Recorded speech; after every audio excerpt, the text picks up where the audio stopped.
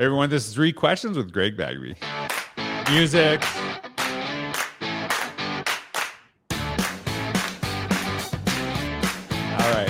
All right. I have known Greg for, I don't know like how long I've known you. It's been a while, right? But it's kind of a blur because I've just known you through social media. I remember actually meeting you when I keynoted at a conference in Tennessee. You are beloved there, by the way. Oh, why thank you. And you are beloved all over, George. Stop it. This is the Greg. This is the Greg podcast, not me. Okay. So yeah, like I know you have incredible influence. One of the things that and we'll get more into this podcast. One of the things that I really appreciate about you, Greg, is you just, everyone just see, I don't know, maybe I don't want to say this, but everyone seems to love you. You just are such a positive person. You bring people together. And I just see just people just really look up to you because of all that you do, not only in your own school district, but also, you know, with other people. So I'm really excited to have you on the podcast today. Why, George, thank you. That warms my heart. It really does. No, it really, I'm like, wow, thanks. I don't think of myself that way. I just like to, why be negative? It's a choice to be positive, and I choose to share positivity. I was an elementary school principal for 10 years, so I had to show up every single day on because I wanted those kids to be on because I knew what some of those kids were dealing with on a daily basis. I knew that it was horrible, saw horrible things at home. And I didn't want them to have to deal with horrible things at school. So that's why I tried to be as positive there as positive on social media and positive even at the conference when I'm running to George. Stop it. Well, hey, I appreciate you. So I know not like, and I don't want to like downplay.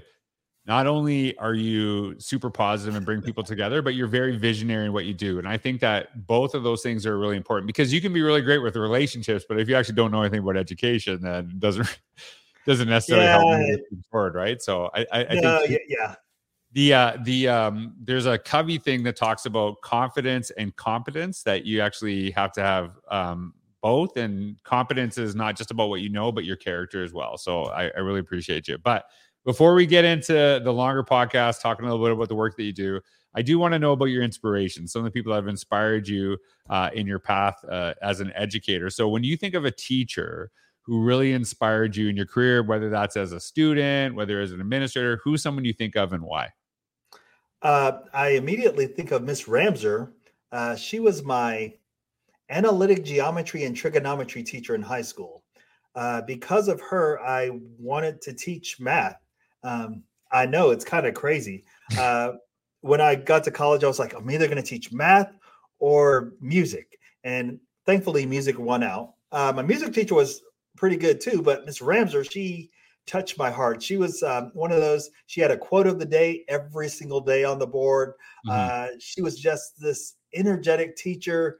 I had it for like algebra 2 and I had it for crazy classes. And I wasn't a math guy, as folks say you can't say anymore. But I enjoyed her class so much. I remember my last semester, someone stole my calculator. This was back in the 80s. So the calculator was like $500. Okay, not $500. Calculator was a lot of money. And adjusted for inflation. Yeah, there you go. And she said, Greg, you may want to drop this class because there's no way that you're going to be able to pass this class without a calculator. And I said, no, I want to stay in here because I enjoy being here with you. And she's like, oh, Greg, that's nice. She gave me a D. Yes, she gave me a D because I could not do half the problems without a calculator. And the only calculator that the school issued her was a monochrome old Manila TI 85 from the early 70s or something. Anyway, so Miss Ramser, she was phenomenal. She had great relations with all of her students. She loved you if you were the smartest kid or if you were the not so smartest kid like myself. And she was willing to work with me and work with any student. And it's one of those things that I thought, wow, if I could be a teacher half as good as her, I think I'll be doing something. All right. Well, shout out to Miss Ramser. There we go. Shout out button for that. What is actually interesting, and this is kind of rare, is that you talked about a teacher that really inspired you that also didn't give you a great mark, right? And not that you like, you said you struggle with it and stuff like that too. And a lot of times we look at success as how you did grade wise in those classrooms. But in reality, you actually saw the success that happened just in spite of the grades in that process, which I find really interesting. And it shows how the teacher's impact goes beyond just a score. Yes. It was like I said, it was just the way that, of course, they say they'll never remember what you taught them, but they'll always remember the way you made them feel. Yeah, that's totally true. I remember that I didn't learn anything in that class the last semester, but she still made me feel like a champion. Amazing. Well, every Friday on the quiz, she asked, her bonus question was always, what's one of the quotes of the week? What was the quote of the day for the week? And if you can remember a quote, you got at least a couple of points. So I sketched by. That didn't equate to a D, but it still gave me. It made me happy. Yes, I love it. Well, hey, that's I love that. And so now you said you're an administrator for over a decade. So I know that you work in central office now. So you have worked with a lot of administrators. You've been one yourself. So when you actually think about an administrator who really inspired you, who's someone that comes to your mind right away? Wow. So one person, her name is Karen Hollis. Karen Hollis, when I first became an administrator, she was also an administrator in the district. She moved up the ranks and became my supervisor. And as my supervisor, she watched over me and did all the things. I was one of those principals that, okay, so maybe I got a bad mark in some areas, like turning things in on time. I was the world's worst at, and I knew this, turning in field trip reports on time, because my teachers knew that I would do all that I can to make sure that all the kids possible could go. So I would wait to the very last minute. And then if I still didn't have some of the kids with their permission slips, I would hold off and wait until I got like the kids that really needed to go on those field trips, got their permission slips in. And then I would call Karen and say, after her being a principal, I would call her and say, hey, I know it's late. I know I'm going to get marked down for this, but could you please sign off and let the kids go on this trip or whatever? And she would. She always said, Greg, I have to. And I was like, yeah, I know. It's okay. But then she moved back into a role.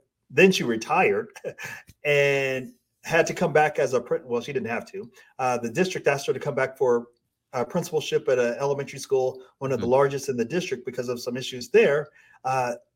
She got into that school and she was phenomenal, of course. One of my great teachers that I hired, and she was a phenomenal teacher, and I didn't do much. She was already brilliant when she came to me, but she ended up working with Karen as her assistant principal, and they were just a dynamic duo at this elementary school. So much so that when they needed a principal at the high school that it fed into, they asked Karen to go to the high school. And she said, yes, I'll go to the high school. So this lady, when I met her, she was elementary all the time. And then she became the elementary supervisor.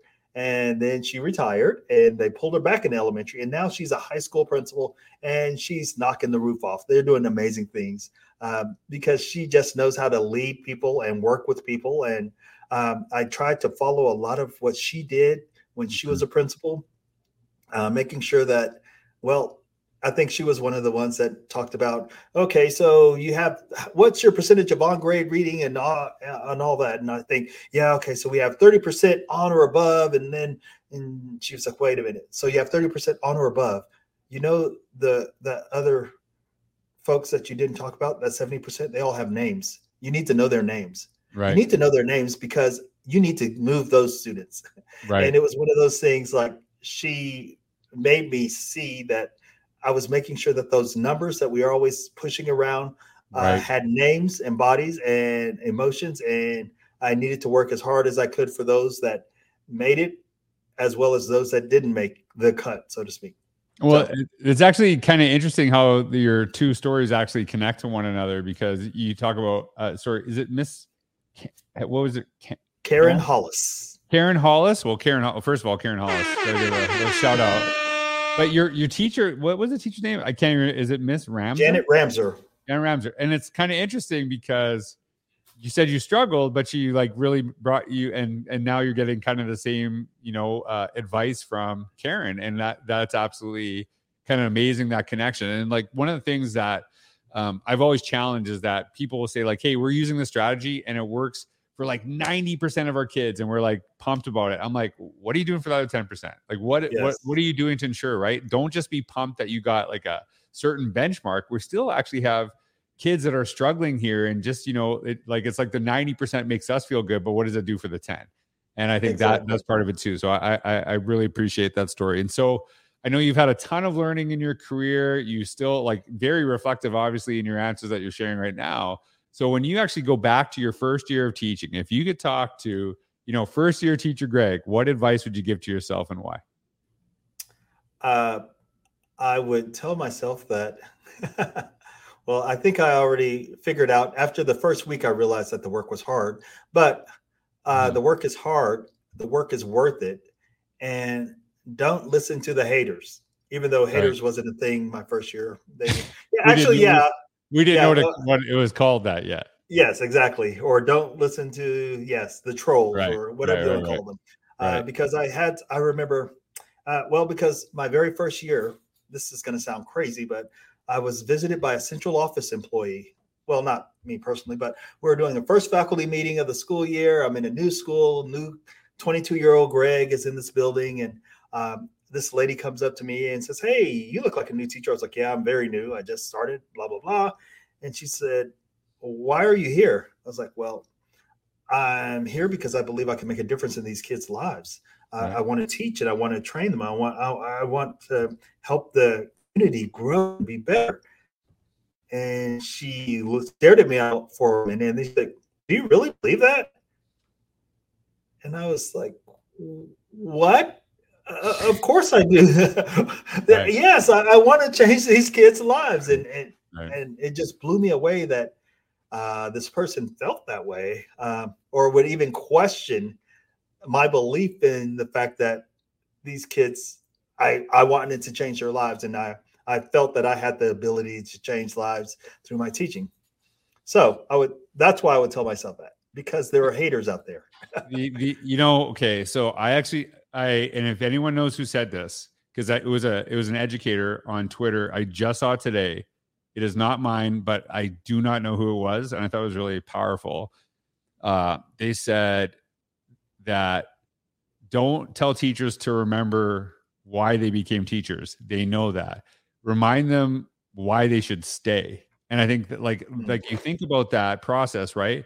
Is that right away you knew what you wanted to go into, and then almost sometimes someone's like saying, like putting you in a situation is like, this is not what I signed up for. You want me to do something totally different, and it's like, yeah, like I thought that was I wish I could remember who said it was a educator currently on Twitter said. I thought it was such a powerful notion, is that we're like, oh, remember your why, and they're like, you are actually not. You are actually taking that away from me in many ways. Like you're taking that away. And I think part of it is, of course we want to, stay central to our core, but we also have to be the people for others that actually, remind them why they do what they do and, be that experience. And that's actually how I'm going to end this podcast, because Greg, you are that person for so many people. I think, for me, I've always had such amazing positive interactions with you. And I actually feel guilty for saying this, but like I should say this more. I actually see you interacting with other people. And when I watch you interact with other people, it really brings a light to me when I see how you interact.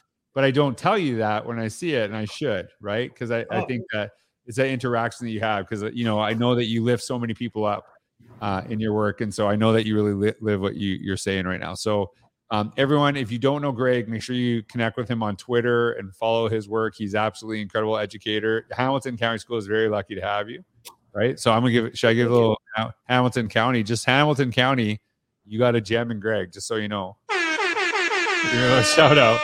But I hope you have everyone. Thank you so much for listening, Greg. Thanks for being on the podcast. I can't wait to talk to you more. Thanks everyone for listening. Thanks for having me.